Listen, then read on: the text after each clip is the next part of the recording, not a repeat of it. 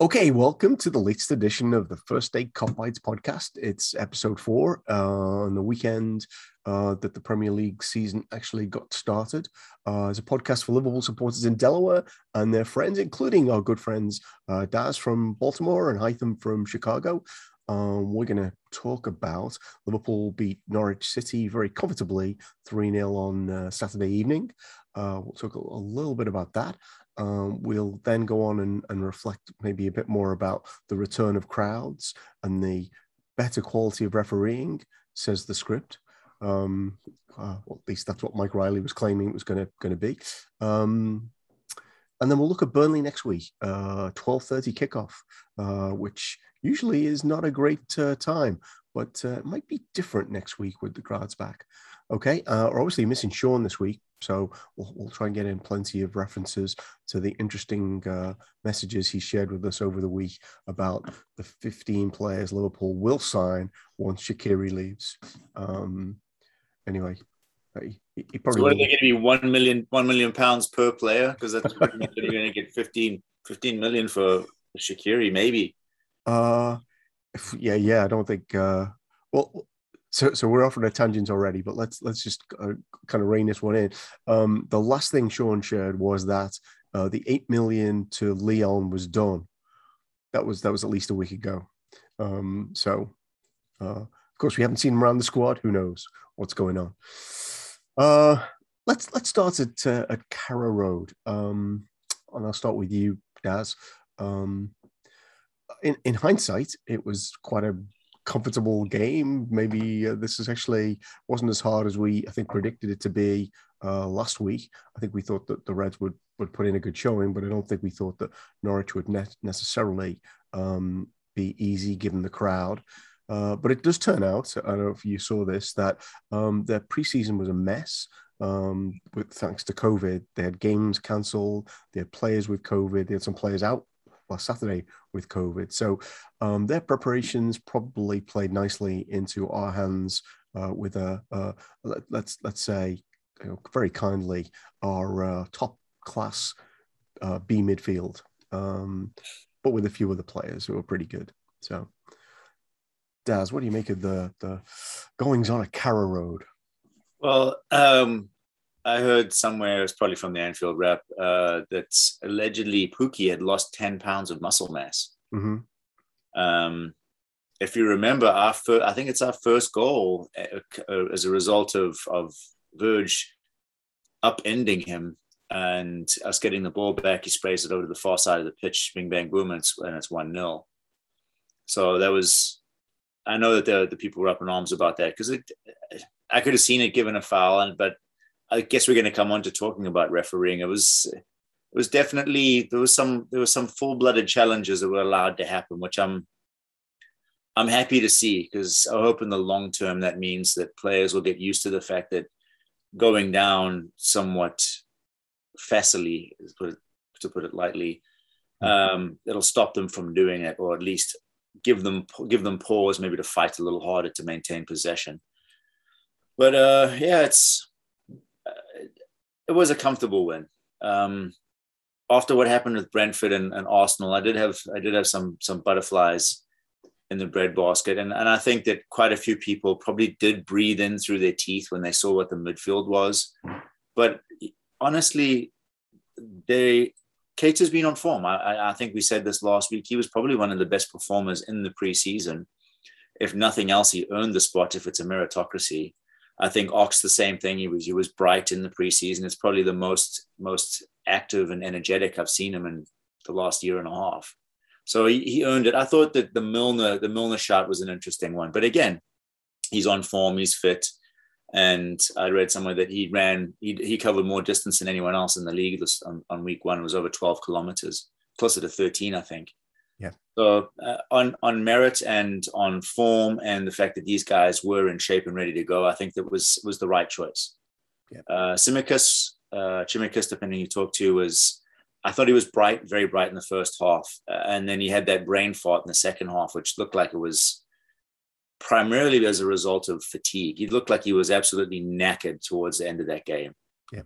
But I think it's good to see that we can rely on him.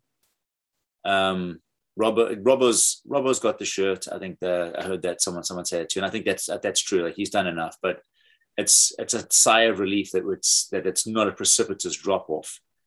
If he does need a day off, it was nice to see Trent kind of back to his effervescent best. Mo, what did they say about Mo? He was the selfish one season wonder. The greedy one season wonder. I'm assimilating lots of things that have been laid at his door. So I was in another chat group. Apologies, I am in another chat group besides ours. What? I know. And someone typed in all caps, "He's a selfish lover." And then he banged one across for Bobby to knock in with his hat. So I was like, it's like, but he's usually a selfish lover. Right. Well, then he tried to set Mane up at the end of the game, right? He did. He should have wellied it. Should have opened up his hips and wellied it. But it was nice. I think it's a nice way to ease into the season. Like, because looking around, I watched it. I bounced into a couple of games and then bounced back out, and you can see that there's a lot of people are still a bit ring rusty. So if we can get our noses out in front, 3 or 4, like Chelsea's going to be, obviously, I think it's next week, right? Chelsea's 2 weeks. 2 weeks. Yeah. I think that that'll be a good test. But if we can get 12 from the first 4 games, I think we're flying. Yeah. No, I totally agree. It for me, it had a bit of a feel of how the 2019-20 season started off on Saturday. You know, it was obviously we were playing the same team in the first game. We weren't perfect, but we took our chances and controlled quite a bit of the game. And obviously, Alisson didn't go off in this one, so we didn't concede a goal. If you remember, Adrian came on and Norwich got a goal in the 4-1. So Haitham, I'll turn to you, and we'll, again, just trying to stick with what happened on Saturday. What were your kind of moments or takeaways from the game? I think you stole my thunder, Paul. It just felt like the first week from a couple of years ago, 2019, 2020. We all followed them through the preseason, and I remember that preseason too. And I think I went to the Dortmund match here in Indiana. The difference is they did not have a great preseason back then versus the one that they just had, and but it was a full preseason. Everyone was in. There wasn't any tournament going around. Maybe Copa America, if I remember. But most of the players were there, and the same thing happened this time. So the game itself it felt like a continuation from the preseason, just the play, and all that stuff, and it was pleasant to watch. I wasn't expecting much. And I'm not really on cloud 9 yet. I'm happy that they had a good match, but at the same time we played Norwich, and Daz alluded to the first match, the Arsenal match against Brentford, and how Brentford basically played well. And if you look at the points, I think so Norwich won it, and I think it was a few weeks before the end of the championship season, and then Brentford got in through the playoffs. So there was those questions, or there were those questions about, okay, is Norwich going to be the same? But again, because of COVID, because of what the club is going through, I did not expect much. Again, everything was perfect. It was good to see Van Dijk,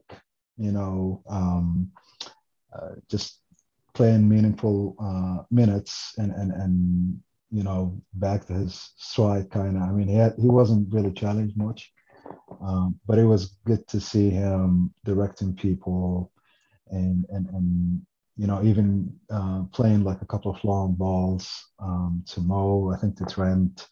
That was just wonderful to watch. But yeah, I'm hopeful. I think we're gonna have a great season. Barring any injuries. I'm hoping none would happen. And I think it's just a pretty good start. I'm happy about it. It's funny you say it because I think Joel Matip was incredible. Like you said, Yeah. unsung hero in that game because Virgil he didn't look as imperious. And I don't know, maybe I'm looking for a hair or two to split because I don't have any of my own. But he didn't look as imperious as he usually does. But again, he got 90 minutes under the belt and he's going to go from strength to strength. We didn't concede.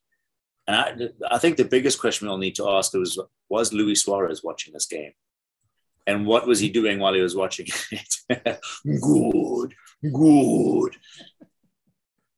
Well, that's probably the only saving grace for Norwich, right? They didn't have to have a hat trick of his against them. Mm-hmm. And by the way, Des, I think Van Dijk himself did say that he wasn't 100% and he still had progress to make. So I think whether you felt like you were imagining it or not, that's actually what he said. But I think Matip is a much underrated player. I think a bit similar to Keita, that for most of the Liverpool career, Matip's obviously been with us longer. When they've played, they've generally looked pretty good. They just have missed a lot of games. Yeah. And Naby just looked like he was it's not maturity necessarily. It's just he feels like he's the right fit. And someone was saying, it's like, well, the way that they described his performance is like, but that's exactly how you describe a Gini performance. Yeah, it's like he's carrying all the water for everybody. He's doing all the donkey work for almost no reward. I thought it was interesting he played on the left.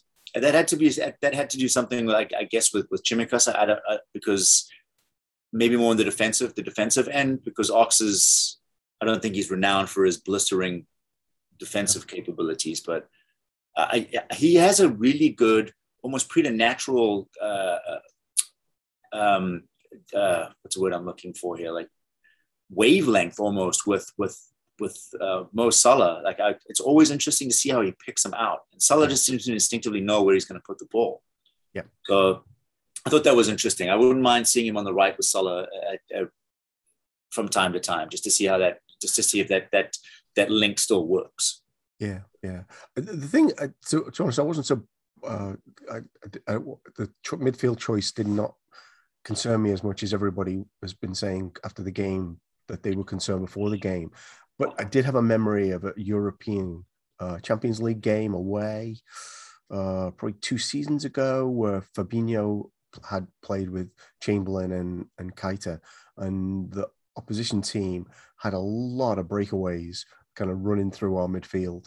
It sort of felt like it was unlikely that Keita and Chamberlain would appear in the same game again in a midfield. But I think, well, Norwich are probably not as good as whoever they were playing, and I can't remember which particular team it was, but there may also be a sign of some maturity now about Keita's game in particular.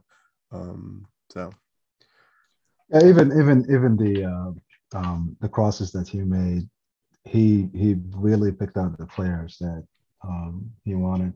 I mean, with people like, with the left and right backs, it's kind of like that's what they do and it's natural to them. But with Keita, he was really meticulous about picking who the cross needs to go to, and I kind of enjoyed watching that. Yeah. So lots to look forward to, and we'll go and talk a little bit more about the Burnley game. We just want to spend a few moments chatting about across the league, and I think we've already touched on some of the different experiences. I mean, I think one of the good things for us about playing Norwich and not Brentford, and we may face some of what I'm describing against Burnley, is Brentford looked a little bit physical, which clearly Arsenal did not enjoy, and we really didn't face a lot of that. Although I'd probably feel more confident about Matip and Van Dijk playing against the Brentford strikers than I would 50 million Ben White. So shout out to Sean, who is in charge of Arsenal's transfer policy. Anyway, so what Sean is. Well, he's doing a great job of messing it up if he is. Because apparently they're still trying to sign Ramsdale, are they? Yeah, so around the league, you can talk about Arsenal if you want, but I think, crowds are back. That certainly seem to be a big factor in a number of the games. And we've mentioned before how City are very good without crowds. Best points per game of anybody. Slightly lower number in recent seasons with fans. And then there's obviously the refereeing changes that we've seen. So Daz, focus on whichever of those you want. The crowd noise was so pleasing to hear. As I peeked in into the Brentford and Arsenal game. I just wanted to see what Brentford was about, and just the noise that was coming from their crowd was like, it was so uplifting. It really was awesome. And then when Saka came on and they all gave him a round of applause, like that was top class. I really appreciated that, because I know that he's had a fairly torrid time after missing that penalty for England.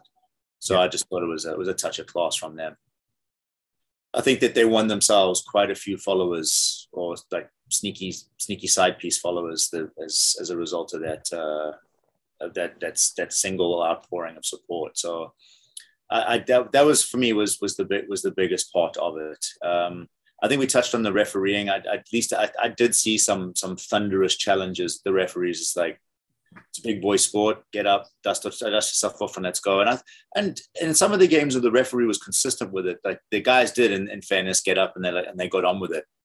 So it seems now that the tail is not wagging the dog as like the hope is, I guess, that the tail's not going to wag the dog as much. Yeah. Just on the referees, couple of thoughts, because there were a few things which I thought were absolute stonewall fouls that they didn't give, like the push on Maupay for Burnley's opener. I mean, he shoved him. If you're listening to this, you're not seeing my hand motion. He shoved him before he went in for the header. That should have been a foul. I don't know. So I agree. It's a contact sport, but I don't believe pushing people out of the way with your hands is that should be legal. And then the Brentford second goal, like the guy was pinning Leno. It's like, I'm not sure I'm in favor of these things being let go. Well, we've been party to that too. Actually, funny enough, against the opponent we'll be facing on Saturday. Yeah, it was in exactly the same situation. It was a corner, if I remember correctly, and they basically DDT'd Alisson. They were holding him. Like who was it? It was Chris Wood, I think, was holding him down. Yeah, and he swung it in the back post. Yeah, that was pre-VAR, right? That goal. Yeah, I'm thinking. Yeah. I don't think they would have changed their mind anyway, though.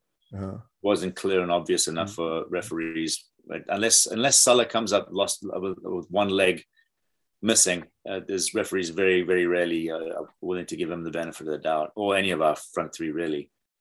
Did see a little bit of inconsistency. So there were definitely. So I watched the Everton game, and there was a lot of stuff going on there that was, people were getting away with. Richarlison, you'll love it if you saw it. Got a yellow card for diving, which was quite correct because nobody got near him. Probably he'd have got a penalty last year. But then I noticed that Grealish and that Aaron's in our game fell over a lot and still got fouls for the falling over with some level of contact. Falling over with intent. Yeah. The funniest thing about Grealish, now that you mentioned him, so he got the calls, the usual flopping, which is, it's normal. We've been used to it over and over the past years. But he fouled Lucas Moura, then went after him like, "How dare you flop?" I mean, that's what you do on the regular. That was to me, that was the funniest thing. The hypocrisy, yeah. Pointing the finger at him. Well, there's two ways of looking at that, right? One is that he would know someone who dived. So maybe that's what he was saying. The other, it's always kind of nice when there's got to be an expression around it, like the biter bit. the person who's always doing something, getting caught doing that thing. Yeah. Okay. What's the past tense of dive? Is it dived or dove? I think it's interchangeable. I think it's dove. So I well, we should we could pull our ignorance here, but I think it's dived in. It'd be a deep pool. I think it's dived in UK English. I think dove is US English. You win. We should be one of those podcasts that has like fact checks at the end that they fit on the end, and then we could. You win. With that. Okay. The whole world steps aside for a man who knows where he's going. Yeah. So you could also see if Zoom has a Grammarly extension. I'll put it in the notes if you're listening. Right. Let's see if anything I've said is true. Sean's probably already screaming. I heard it was dived. Yeah, right. Yeah. Get it out. As in Jack Grealish dived again. Yeah. Yeah. Okay. Yeah, he got a foul for something that looked to not have much contact. But anyway, so crowd's good. Like higher tempo to the game. I did notice that in the United game, didn't watch much of it, but that Shaw was being hurried up by the referee. I don't know if you remember, but he took 30 seconds over every throw at Anfield in the game that had no crowd last season. He probably wasted 5 minutes just hanging onto the ball for throw-ins. It was interesting that even in a home game, he was being hurried up by the referees. I thought that was good to see. Okay, well, let's turn then to talk a bit about Burnley. As I said, 12:30 kickoff would not necessarily have the crowds kind of whooping it up at Anfield. Feel like it might be different given a full house has not been at Anfield for 18 months now. They have taken points from us in the last two crowdless games, but they did lose to Brighton. Although they were supposed to have had chances, they kind of seem to run out of steam from what I read. What are you looking forward to about next Saturday, and what are you perhaps a little apprehensive about, Daz? I think the 12th man will be more than they can handle. It's even though it's a 12:30, like you said, it's people will be outside the gates at 9 looking to get in. This will be a festival. I think that if I remember seeing correctly, we did play a behind closed doors match against Villa's second squad, right? Or their reserves and their kids. Yep, we did. So I wouldn't be surprised to see us go a little more hammer and tongs because we're going to need something that's more creative. So I'd expect to see Thiago. Wouldn't mind seeing Henderson and Fabinho. So if that's going to be our quote unquote first choice midfield, I wouldn't mind seeing it against these guys. I think that the back four kind of writes themselves. And then it's probably going to be one of either or Jota or Bobby. It's nice to see they both bagged on Saturday. And I know that I'd mentioned that I'd like to see a clinical finisher, but Jota's a great little vulture. He pops up in those places where like you'd expect someone that knows how to finish to be in. So I wouldn't be surprised to see him start again, then Bobby get the last 30, kind of the same way we did it on Saturday. I hope we tonk them. I really do. It's traditionally such a nervy affair just because you're playing modern football against what feels like stodgy, old, stilted kind of English football from the days of yore. I think we all know we can expect is kind of those two banks of four, maybe a bank of 5 and a bank of 4, and just leave a striker up top. I don't expect it to be a flowing affair.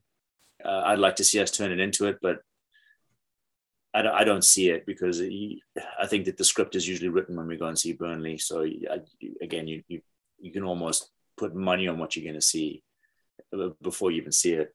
They'll probably try and nick something on a break or for set piece. But I think as long as we're disciplined and tidy with possession, I think that we'll wear them down. And I'd say 2-0 winners. All right. Well, wasn't even going to ask for predictions, but 2-0 win. Okay. Well, let's. So a couple of things about Burnley, I think, at Anfield. I think we have kind of played pretty well against them in recent years before the crowds disappeared. And I'd frankly settle for one of those 3-0 aways that where we kind of stroll around like we did in 2019-20, where we score early enough that make them not be able to sit back, and then we create stuff on the break. If you remember, that 3-0 was the one where Mane got taken off and was fuming on the bench because Salah hadn't passed to him, which probably plays into some of those memes about Salah's greediness. But selfish lover. Selfish lover. Okay, the episode title, definitely. Hytham, what are you looking forward to about Saturday? So I'm not sure if you guys heard, but there was a little bit of booing, I guess, by their fans, which is expected. The plane with the banner, Yeah. So there was booing, and again, it's just like what gives, you idiots.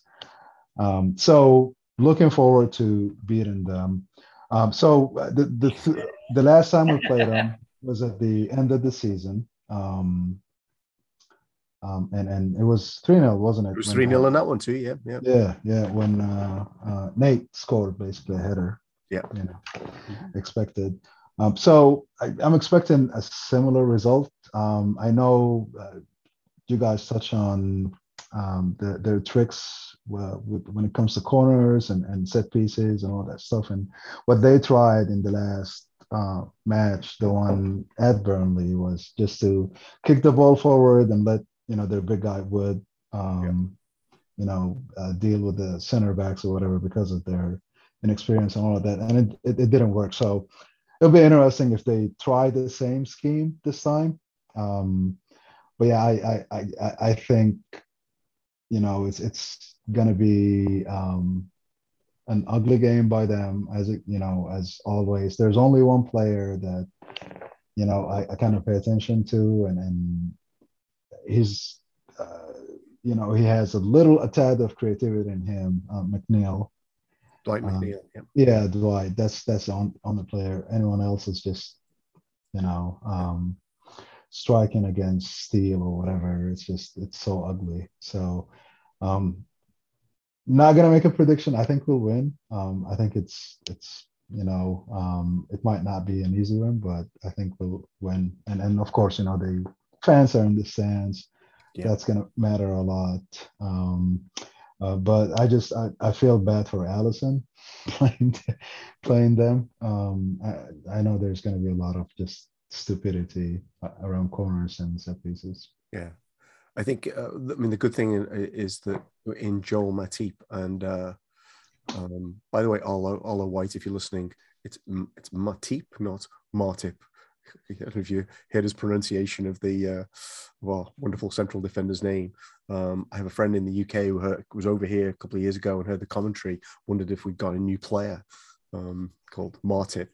Anyway, they're heading Matip and Virgil's, I think, makes playing against Burnley a lot easier than it would have been back when we lost to them in the middle of last season. Mm-hmm. Yeah. Okay. So I don't know if you have a prediction or kind of a hope about how the game might turn out. I would say, I'll go with what Daz went with. I'm not stealing it from you, Daz. I just believe in it. 2-0, I think. So one point, and going back to the Brighton match, so the ref did not see it. VAR did not interfere. I'm just wondering, like the linesman, it was so obvious. I mean, yeah. So I'm not sure what kind of directives are being given to the linesman. Like if you see something from that, just wave your flag or whatever, because you could not miss that unless you're looking the other way.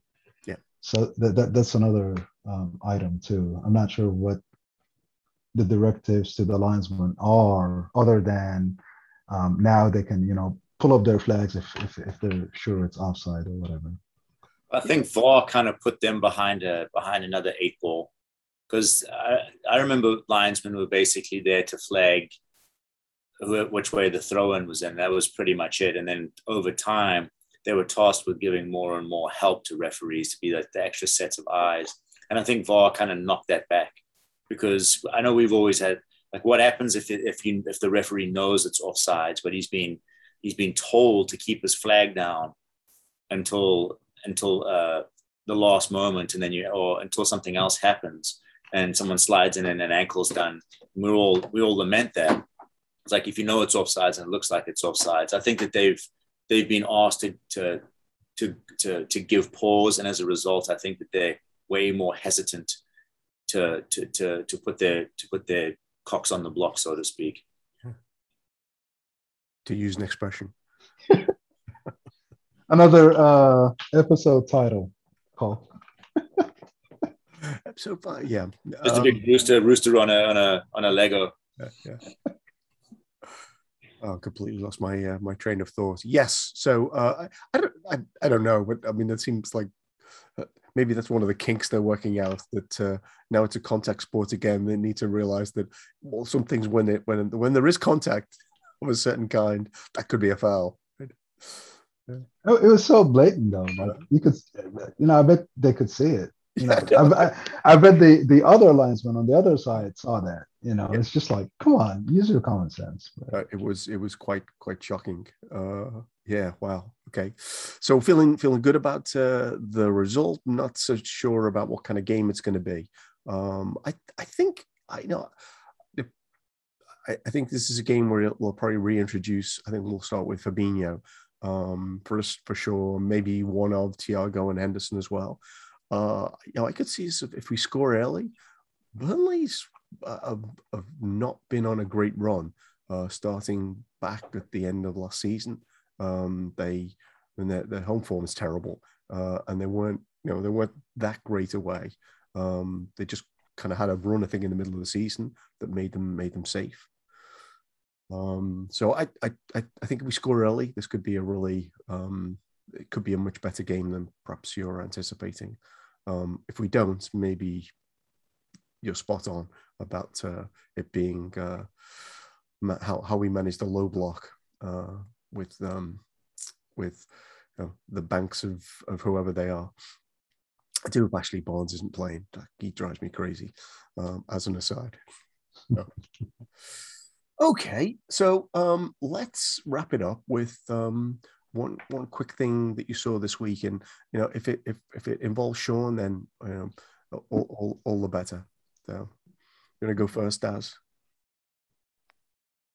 I can't really think of anything that stood out other than actually something that happened after all the matches were done. I know that Micah Richards came out and had something to say about the fact that but it was the difference between how the media reacted to Paul Pogba's agent saying that he wanted to move away versus the way that Harry Kane has been coddled as being professional in the way that he's gone about basically wanting away. And I'd like to see more of that. Sadly, it was Souness came. I don't know if you saw the clip. For whatever I think it's been well documented that Graham Souness really has zero love for Paul Pogba. So anytime you can stick the boot in, he will. And I'm not sure what that comes from. Like I'm not a huge Paul Pogba fan, but I don't think that he necessarily deserves the guff that he's getting, or like the hate that he seems to receive. And you can take it in any direction you want. It could be overt ethnocentrism. It could be xenophobia. I don't know what it is, but I thought it was interesting that Micah Richards put word to that and said, like, how come there's no parity between the way that these two players have been handled by the press. So I thought that for me was, again, I was like, I thought I enjoyed the entire weekend. It was interesting that there was 0 ties. I don't remember that ever being not that I really paid much attention to it, but it's got to have been a while since there was 0 ties on day one of the EPL. Yep. So it bodes well. It was a lot of good goals. It was nice to see. I was excited for it to start, and I think I could have said this at the beginning of the show, but it's like I just feel like I just feel kind of content this time. It's like I think there was, because of the pandemic, and it was so much invested in us doing well and repeating, and it felt like there was like it was ripped from us with the fact that we didn't have any crowds. It just felt a little bit hollow. And then we had all the horrific injuries. So I just feel, it's really weird to say, but I feel like more seasoned. I feel calm. And I've just gone into this thinking like, I'm just going to enjoy the football this year. Yep. And I guess that's, and it cemented it after this weekend. Like I wasn't as nervous during the match as I was when I was watching. My wife said, like, you need to stop watching. Like, you're miserable watching Liverpool. And she might have had a point.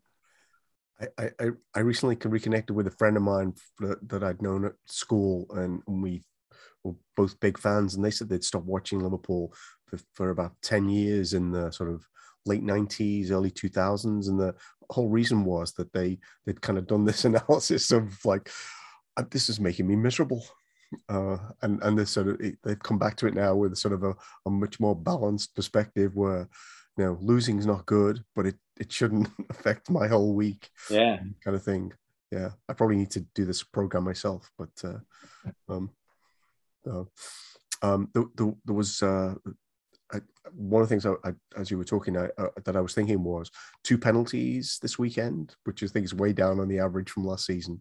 And yeah, 3 away wins out of 10, which was much more of a normal balance with crowds than we saw. So that's good. That's good. So Hytham, your last word. So I got 3 things, and I'm going to be quick about them. Number 1, and I think I shared it with you guys earlier in the group chat, but Nico's goal from Sunday, I thought it was phenomenal. Just the combination of everything you expect from a right back, pressing, skills on the ball, and follow up. If you get a chance, it's everywhere on Twitter. Look it up. It's a really nice goal. I know they were playing probably kids in their B team, but it was nice to watch.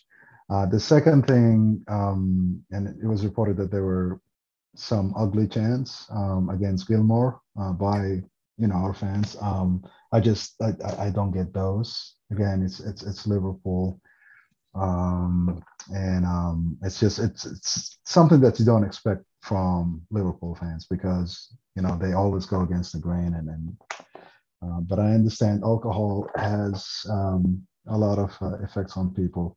The last thing is just the whole statement by the Barcelona president about their debt of 1.5 billion, and just I would love for the FSG out crowd to we talked about FSG out the last episode, to look at that, or one of the last episodes, not this past one, the one before it, but just to look at that and see the turmoil. I mean, 1.5 billion, that's in some countries, that's their deficit, for a whole country. So that was interesting for me. And just, I know we've lost some money because of the pandemic, but I don't think we're anywhere close to that. And there'll still be some Spanish newspapers talking about Barcelona are about to sign blah blah blah this week. I don't know if you saw this, and this is for Sean. Sean, I heard that Coutinho is supposed to be going to Arsenal. Wow. Is this from the same source that insists that Saul is coming to Liverpool, even though James Pearce has rubbish that one? I think I might have seen it in the Chive. or the other one that insisted that Lautaro is talking to Klopp. Lautaro Martinez. Yep. Yeah. Well, we guys got 2 weeks to kind of sort some of this stuff out. So I'm going to close it with a couple of things, actually. One is, if you haven't seen from the Mike Riley, the referee's chief, talked about there were 19 goals that were ruled out last season that would not have been with the way they're implementing the rules now. I tried to find what they all were, but I could only find 5. But among the 5 were 2 goals, Mo Salah goals, which makes me wonder whether Mike Riley will personally take care of the golden boot and deliver it to Mo's house now, because clearly he should have won it last season. The final thing, actually, I did want to share. There's so many things I could talk about in terms of of Kane, because there was a piece today being very critical of him, saying, how come all the other England internationals were back in training?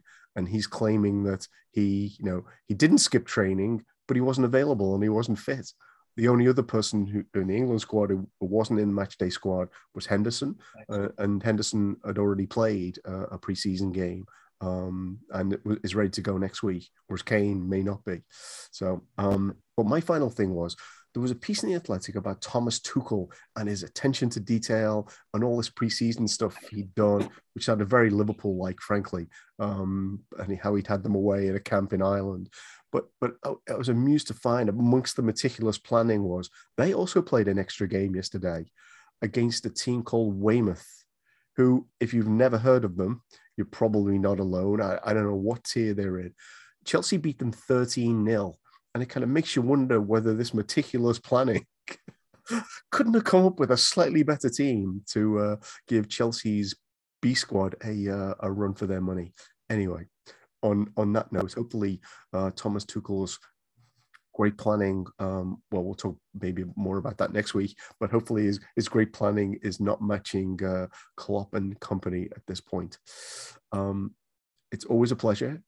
Thank you, Haitham. Thank you, Daz, for being on. If you like the podcast, please share it with a friend. Follow us on Twitter. And we're still not reposting anything from Fabrizio Romano, which probably includes a lot of Mbappe nonsense. Anyway, good to see you both. Yeah, that's the episode.